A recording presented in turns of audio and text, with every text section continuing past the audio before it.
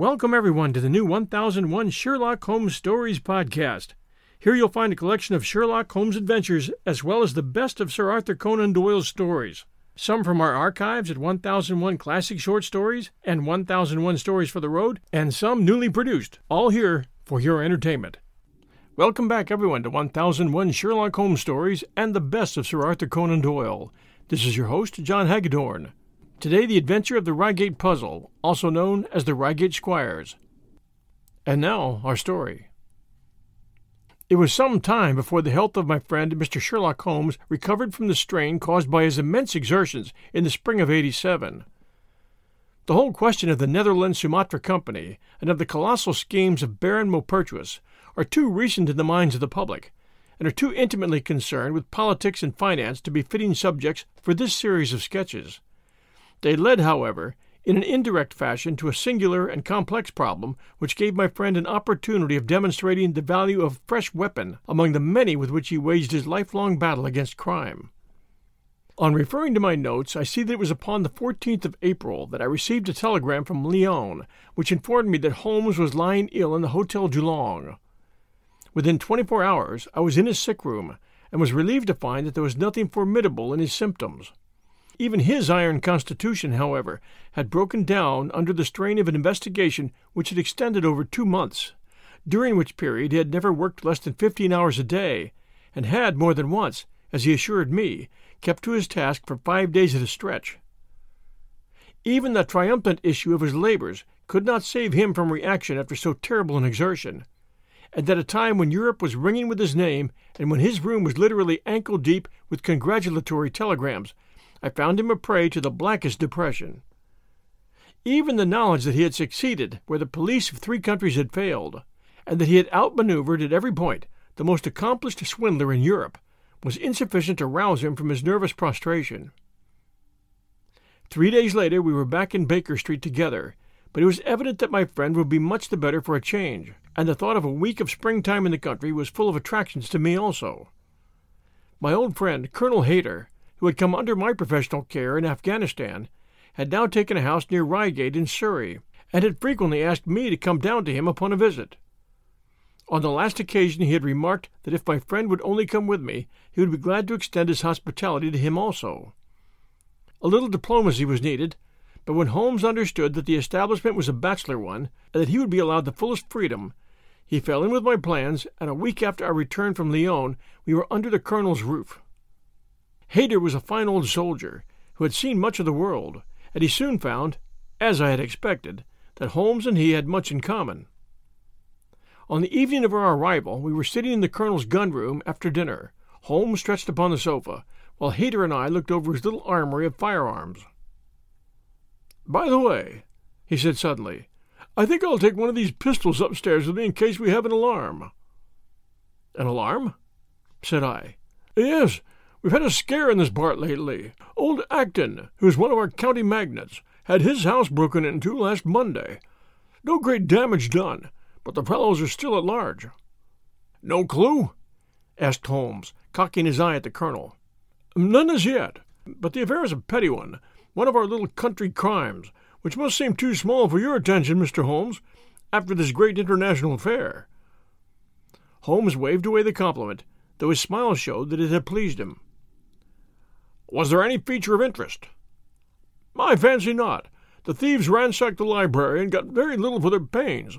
The whole place was turned upside down, drawers burst open, and presses ransacked, with the result that an odd volume of Pope's Homer, 2 plated candlesticks, and an ivory letter-weight, a small oak barometer, and a ball of twine are all that have vanished." "What an extraordinary assortment!" I exclaimed. "Oh, the fellows evidently grabbed hold of everything they could get." Holmes grunted from the sofa. "The county police ought to make something of that," said he. "Why, it's surely obvious that—" But I held up a warning finger. "You are here for arrest, my dear fellow. For heaven's sake, don't get started on a new problem when your nerves are all in shreds." Holmes shrugged his shoulders with a glance of comic resignation towards the Colonel, and the talk drifted away into less dangerous channels. It was destined, however, that all my professional caution should be wasted, for next morning the problem obtruded itself upon us in such a way that it was impossible to ignore it, and our country visit took a turn which neither of us could have anticipated. We were at breakfast when the Colonel's butler rushed in with all his propriety shaken out of him. "Have you heard the news, sir? At the Cunninghams?" "Burglary!" cried the Colonel, with his coffee cup in mid-air. "No, murder." The Colonel whistled. "By Jove! Who's killed, then? The J.P. or his son?" "Neither, sir. It was William the coachman, shot through the heart, and never spoke again." "Who shot him, then?" "The burglar, sir. He was off like a shot and got clean away. He'd just broke in at the pantry window when William came on him and met his end in saving his master's property." "What time?" "It was last night, sir, somewhere about 12. "Ah, then we'll step over afterwards," said the Colonel, coolly sitting down to his breakfast again. "It's a baddish business," he added when the butler had gone. "He's our leading man about here, is old Cunningham, and a very decent fellow, too. He'll be cut up over this, for the man has been in his service for years, and was a good servant. It's evidently the same villains who broke into Acton's." "And stole that very singular collection," said Holmes thoughtfully. "Precisely." It may prove the simplest matter in the world, but all the same at first glance this is just a little curious, is it not? A gang of burglars acting in the country might be expected to vary the scene of their operations, and not to crack 2 cribs in the same district within a few days. When you spoke last night of taking precautions, I remember that it passed through my mind that this was probably the last parish in England to which the thief or thieves would be likely to turn their attention, which shows that I still have much to learn." "I fancy it's some local practitioner," said the Colonel. "In that case, of course, Acton's and Cunningham's are just the places he would go for, since they're far the largest about here." "And the richest?" "Well, they ought to be, but they've had a lawsuit for some years which has sucked the blood out of both of them, I fancy. Old Acton has some claim on Cunningham's estate, and the lawyers have been at it with both hands." "If it's a local villain, there should not be much difficulty in running him down," said Holmes with a yawn. "All right, Watson, I don't intend to meddle." "Inspector Forrester, sir," said the butler, throwing open the door. The official, a smart, keen-faced young fellow, stepped into the room. "Good morning, Colonel," said he. "I hope I don't intrude, but we hear that Mr. Holmes of Baker Street is here." The Colonel waved his hand towards my friend, and the inspector bowed. "We thought that perhaps you'd care to step across, Mr. Holmes." Looks like the fates are against you, Watson," said he, laughing. "We were chatting about the matter when you came in, Inspector. Perhaps you can let us have a few details." As he leaned back in his chair in the familiar attitude, I knew that the case was hopeless. "We had no clue in the Acton affair, but there we had plenty to go on, and there's no doubt it's the same party in each case. The man was seen." "Is that so?" "Yes, sir, but he was off like a deer after the shot that killed poor William Curran was fired. Mr. Cunningham saw him from the bedroom window, and Mr. Alec Cunningham saw him from the back passage. It was 11:45 when the alarm broke out. Mr. Cunningham had just got into bed, and Mr. Alec was smoking a pipe in his dressing-gown. They both heard William, the coachman, calling for help, and Mr. Alec ran down to see what was the matter. The back door was open, and as he came to the foot of the stairs, he saw 2 men wrestling together outside. One of them fired a shot, the other dropped, and the murderer rushed across the garden and over the hedge. Mr. Cunningham, looking out of his bedroom, saw the fellow as he gained the road, but lost sight of him at once. Mr. Alec stopped to see if he could help the dying man, and so the villain got clean away. Beyond the fact that he was a middle-sized man and dressed in some dark stuff, we have no personal clue, but we're making energetic inquiries, and if he's a stranger, we shall soon find him out." "What was this William doing there? Did he say anything before he died?" "Not a word. He lives at the lodge with his mother, and as he was a very faithful fellow, we imagine that he walked up to the house with the intention of seeing that all was all right there. Of course, this Acton business has put everyone on their guard. The robber must have just burst open the door. The lock has been forced when William came upon him." "Did William say anything to his mother before going out?" "She's very old and deaf, and we can get no information from her. The shock has made her half-witted, but I understand that she was never very bright. There is one very important circumstance, however. Look at this." He took a small piece of torn paper from a notebook and spread it out upon his knee. "This was found between the finger and thumb of the dead man. It appears to be a fragment torn from a larger sheet. You will observe that the hour mentioned upon it is the very time at which the poor fellow met his fate. You see that his murderer might have torn the rest of the sheet from him, or he might have taken this fragment from the murderer. It reads almost as though it were an appointment." Holmes took up a scrap of paper, a facsimile of which is here reproduced. "Presuming that it's an appointment," continued the inspector, "it is of course a conceivable theory that this William Kirwan, though he had the reputation of being an honest man, may have been in league with the thief. He may have met him there. He may have even helped him to break in the door, and then they may have fallen out between themselves." "This writing is of extraordinary interest," said Holmes, who had been examining it with intense concentration. "These are much deeper waters than I had thought." He sank his head upon his hands, while the inspector smiled at the effect which his case had had upon the famous London specialist. "Your last remark," said Holmes presently, "as to the possibility of there being an understanding between the burglar and the servant, and this being a note of appointment from one to the other, is an ingenious and not entirely impossible supposition. But this writing opens up—" He sank his head into his hands again, and remained for some minutes in the deepest thought. When he raised his face again, I was surprised to see that his cheek was tinged with color, and his eyes as bright as before his illness. He sprang to his feet with all his old energy. "I'll tell you what," said he. "I should like to have a quiet little glance into the details of this case. There is something in it which fascinates me extremely. If you will permit me, Colonel, I will leave my friend Watson and you, and I will step round with the inspector to test the truth of one or two little fancies of mine. I'll be with you again in half an hour." We'll return with the adventure of the Reigate Puzzle right after these sponsor messages. Support for this podcast and the following message come from Corient. Corient provides wealth management services centered around you. They focus on exceeding your expectations and simplifying your life. Corient has been helping high achievers just like you enjoy their lives more fully, preserve their wealth, and provide for the people, causes, and communities they care about. As one of the largest integrated fee-only registered investment advisors in the U.S., Corient has deeply experienced teams in 23 strategic locations. Corient has extensive knowledge spanning the full spectrum of planning, investing, lending, and money management disciplines. Leverage Corient's exclusive network of experts to craft custom solutions designed to help you reach your financial goals, no matter how complex they may be. Real wealth requires real solutions. For more information, connect with a wealth advisor today at Corient.com. That's Corient.com. Corient.com. And now back to our story. An hour and a half had elapsed before the inspector returned alone. "Mr. Holmes is walking up and down the field outside," said he. "He wants us all four to go up to the house together." "To Mr. Cunningham's?" "Yes, sir." "What for?" The inspector shrugged his shoulders. "I don't quite know, sir.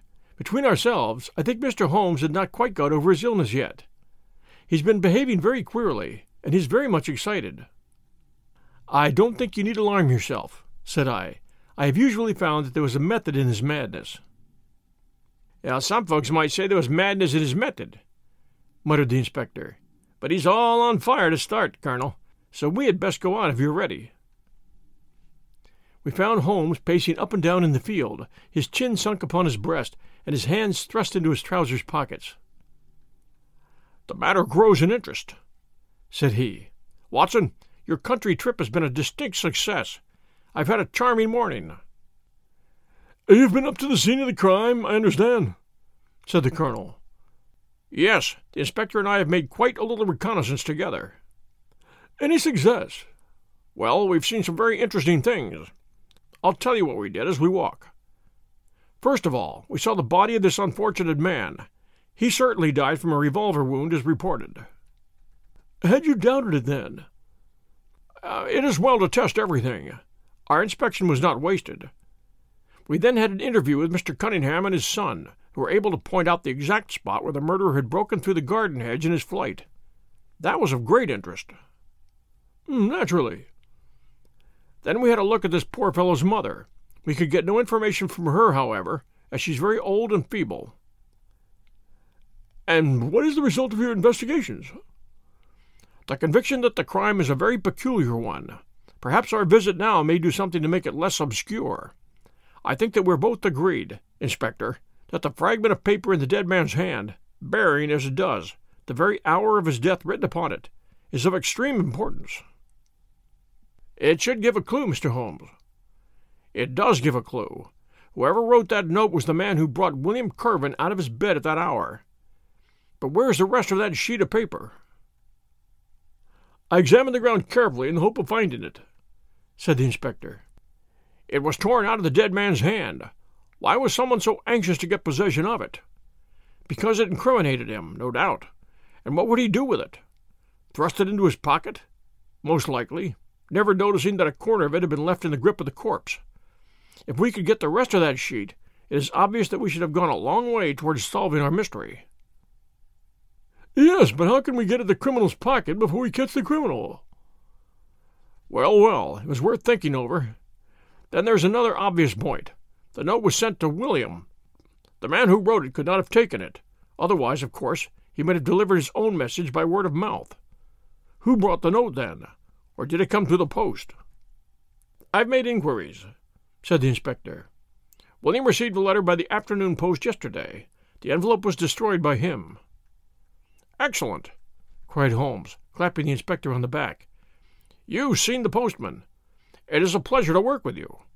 Well, here is the lodge, and if you will come up, Colonel, I will show you the scene of the crime.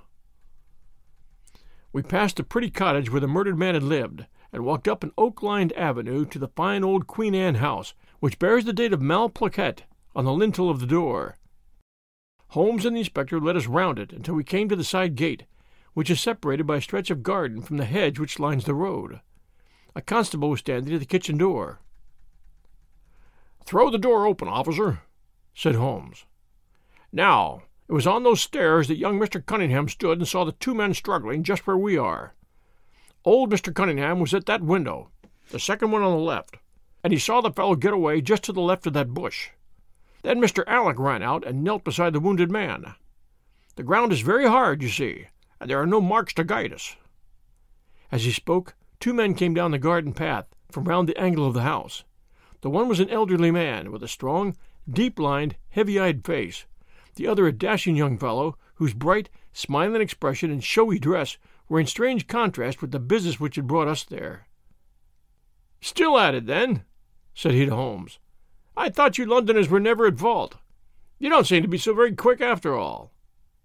"Ah, you must give us a little time," said Holmes, good-humoredly.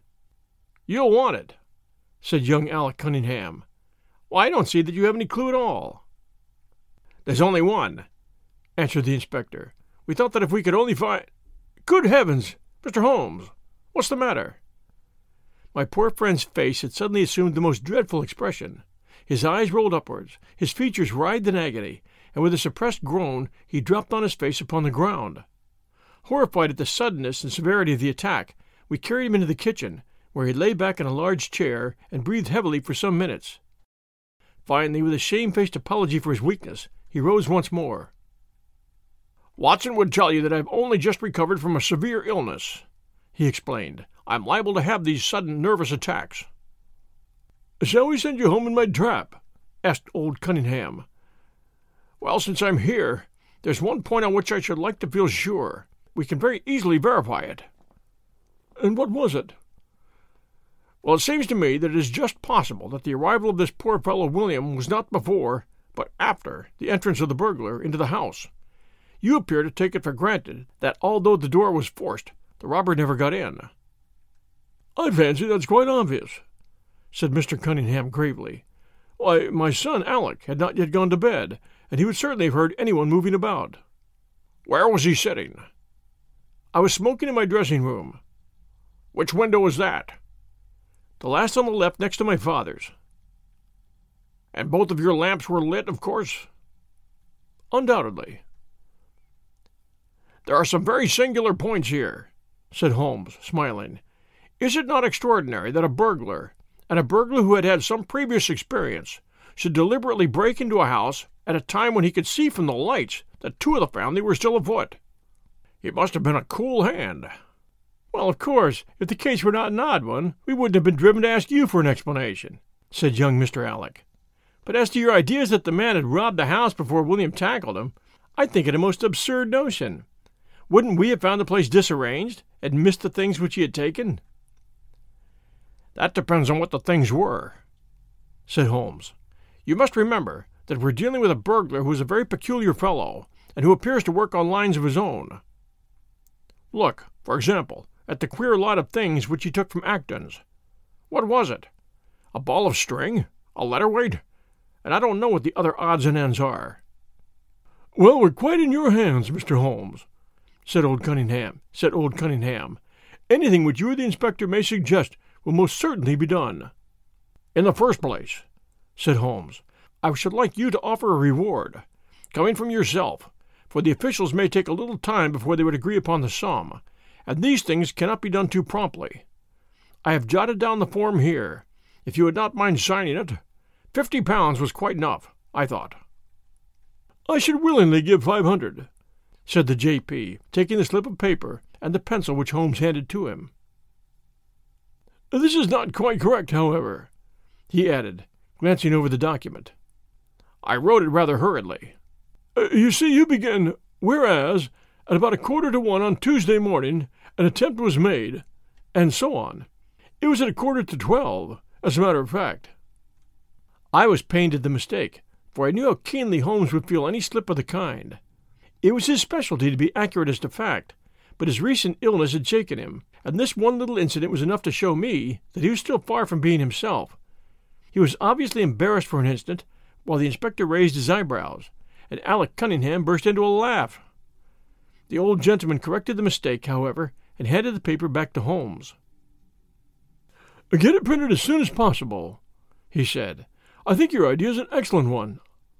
Holmes put the slip of paper carefully away into his pocketbook.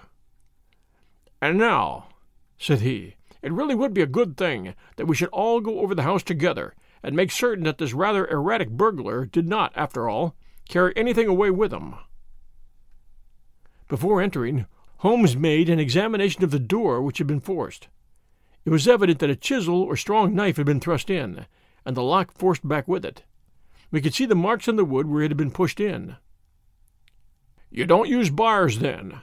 he asked. "Oh, we've never found it necessary." "You don't keep a dog?" "Yes, but he's chained on the other side of the house." "When did the servants go to bed?" "About 10. I understand that William was usually in bed also at that hour." "Yes." "It is singular that on this particular night he should have been up. Now I should be very glad if you would have the kindness to show us over the house, Mr. Cunningham." A stone-flagged passage, with the kitchens branching away from it, led by a wooden staircase directly to the first floor of the house. It came out upon the landing opposite to a second more ornamental stair which came up from the front hall. Out of this landing opened the drawing-room and several bedrooms, including those of Mr. Cunningham and his son. Holmes walked slowly, taking keen note of the architecture of the house. I could tell from his expression that he was on a hot scent, and yet I could not in the least imagine in what direction his inferences were leading him.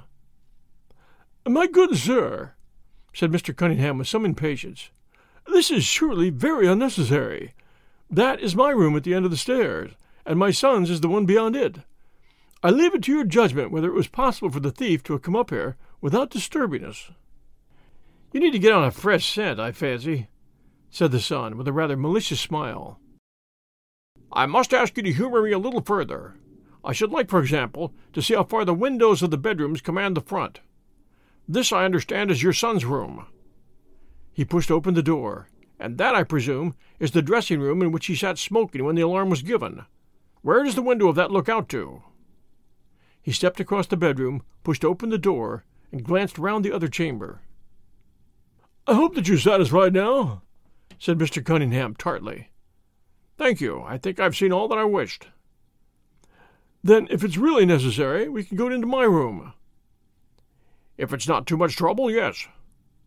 The J.P. shrugged his shoulders and led the way into his own chamber, which was a plainly furnished and commonplace room. As we moved across it in the direction of the window, Holmes fell back until he and I were the last of the group. Near the foot of the bed stood a dish of oranges and a carafe of water. As we passed it, Holmes, to my unutterable astonishment, leaned over in front of me and deliberately knocked the whole thing over. The glass smashed into 1,000 pieces, and the fruit rolled about into every corner of the room. "You've done it now, Watson," said he coolly. "A pretty mess you've made of the carpet." I stooped in some confusion and began to pick up the fruit, understanding for some reason my companion desired me to take the blame upon myself. The others did the same, and set the table on its legs again. "Hello!" cried the inspector. "Where's he got to?" Holmes had disappeared. "Wait here an instant," said young Alec Cunningham. "The fellow's off his head, in my opinion. Come with me, Father, and let's see where he's got to." They rushed out of the room, leaving the inspector, the colonel, and me staring at each other. "'Pon my word, I'm inclined to agree with Master Alec," said the official. "It may be the effect of this illness, but it seems to me that—" His words were cut short by a sudden scream of "Help! Help! Murder! Murder!" With a thrill, I recognized the voice of that of my friend. I rushed madly from the room onto the landing. The cries, which had sunk down into a hoarse, inarticulate shouting, came from the room which we had first visited. I dashed in, and on into the dressing-room beyond.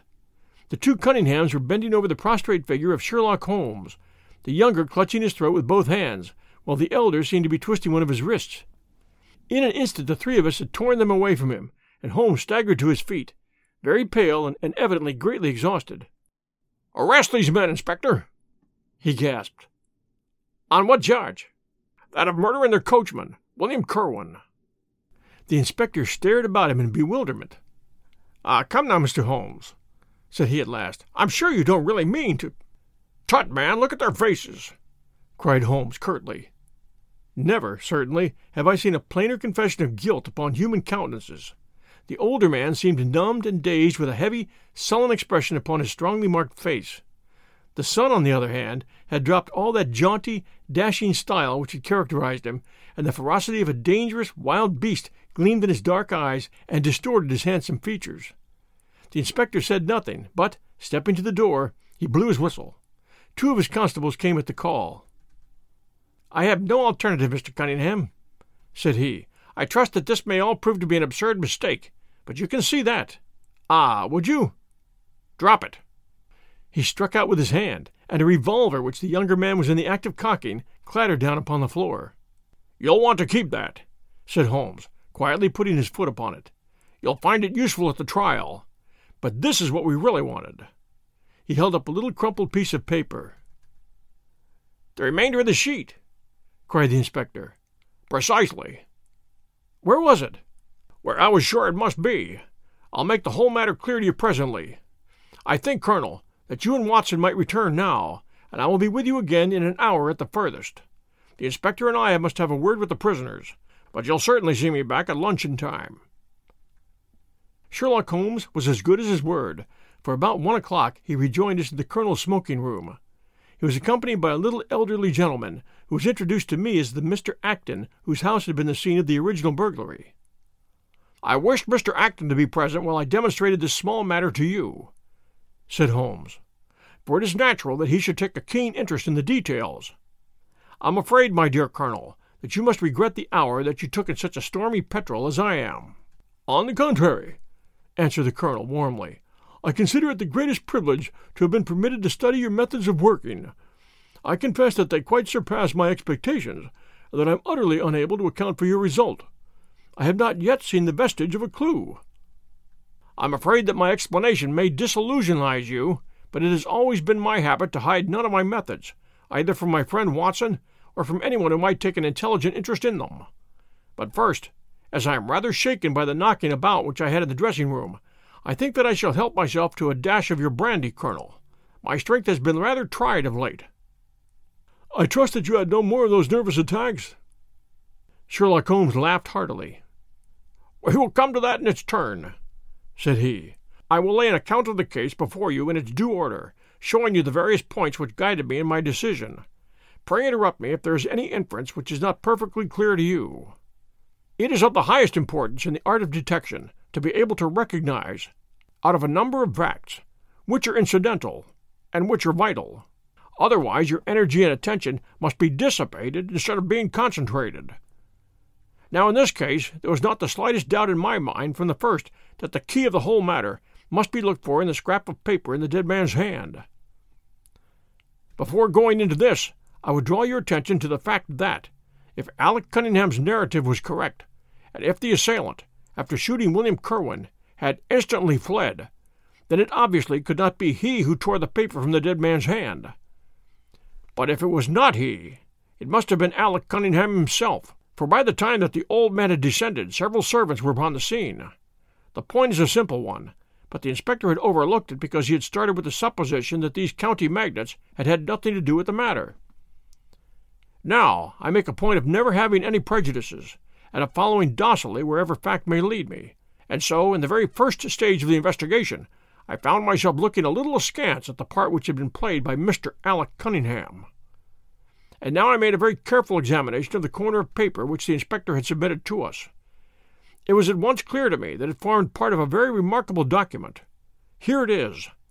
Do you not now observe something very suggestive about it? It had a very irregular look, said the colonel. My dear sir, cried Holmes, there cannot be the least doubt in the world that it has been written by two persons doing alternate words. When I draw your attention to the strong T's of at and to, and ask you to compare them with the weak ones of quarter and 12, you will instantly recognize that fact. A very brief analysis of these four words would enable you to say with the utmost confidence that the learn and the maybe are written in the stronger hand, and the what in the weaker. By Jove, it's as clear as day, cried the colonel. Why on earth should two men write a letter in such fashion?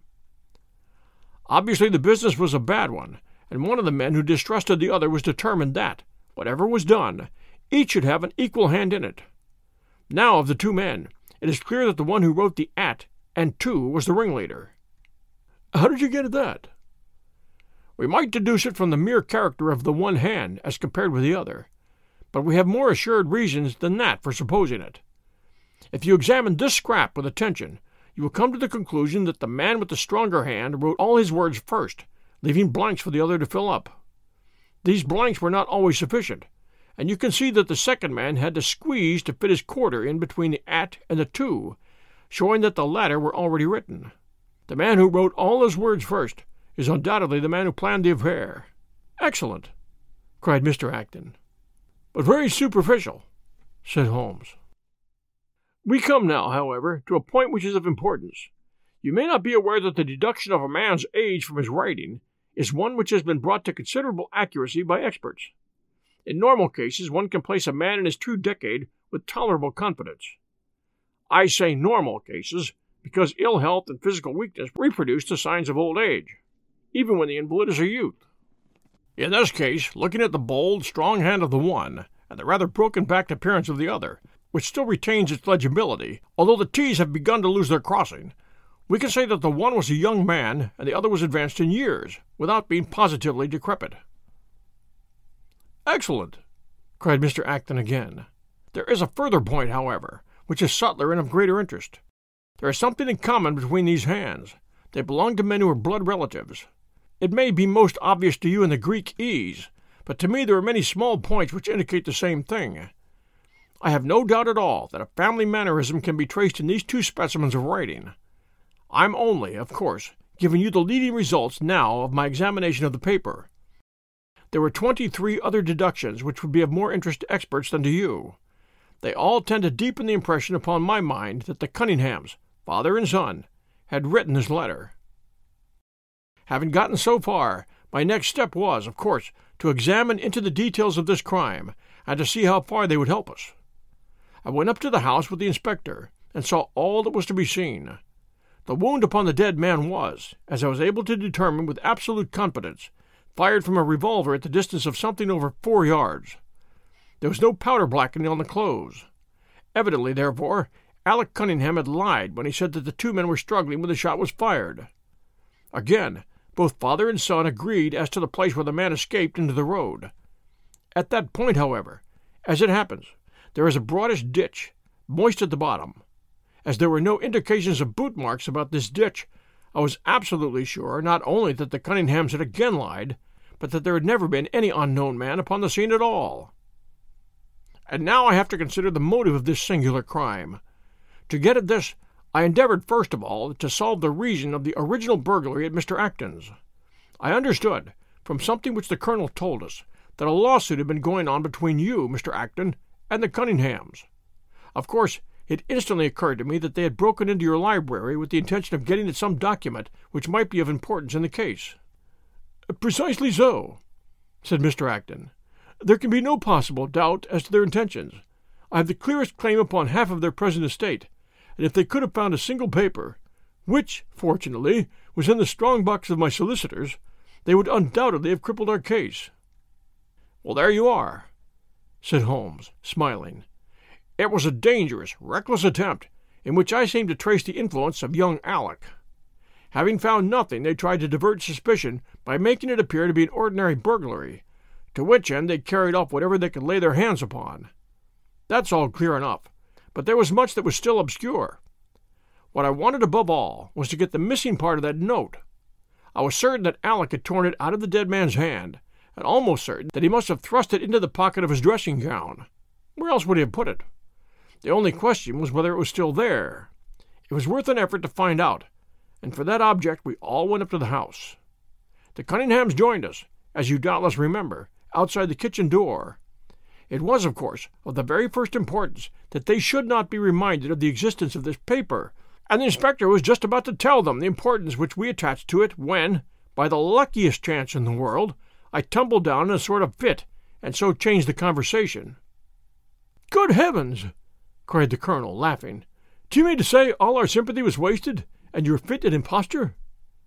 Speaking professionally, it was admirably done, cried I, looking in amazement at this man, who was forever confounding me with some new phase of his astuteness. It is an art which is often useful, said he. When I recovered, I managed by a device which had perhaps some little merit of ingenuity to get old Cunningham to write the word 12, so that I might compare it with the 12 upon the paper. "Oh, what an ass I've been!" I exclaimed. "I could see that you were commiserating me over my weakness," said Holmes, laughing. "I was sorry to cause you the sympathetic pain which I know that you felt." We then went upstairs together, and having entered the room and seen the dressing-gown hanging up behind the door, I contrived, by upsetting a table, to engage their attention for the moment, and slipped back to examine those pockets. I had hardly got the paper, however, which was, as I had expected, in one of them, when the two Cunninghams were on me, and would, I verily believe, have murdered me then and there, but for your prompt and friendly aid. As it is, I feel that young man's grip on my throat now, and the father has twisted my wrist round in the effort to get the paper out of my hand. They saw that I must know all about it, you see, and the sudden change from absolute security to complete despair made them perfectly desperate. I had a little talk with old Cunningham afterwards as to the motive of the crime. He was tractable enough, though his son was a perfect demon, ready to blow out his own or anybody else's brains if he could have got to his revolver. When Cunningham saw the case against him was so strong, he lost all heart, and made a clean breast of everything.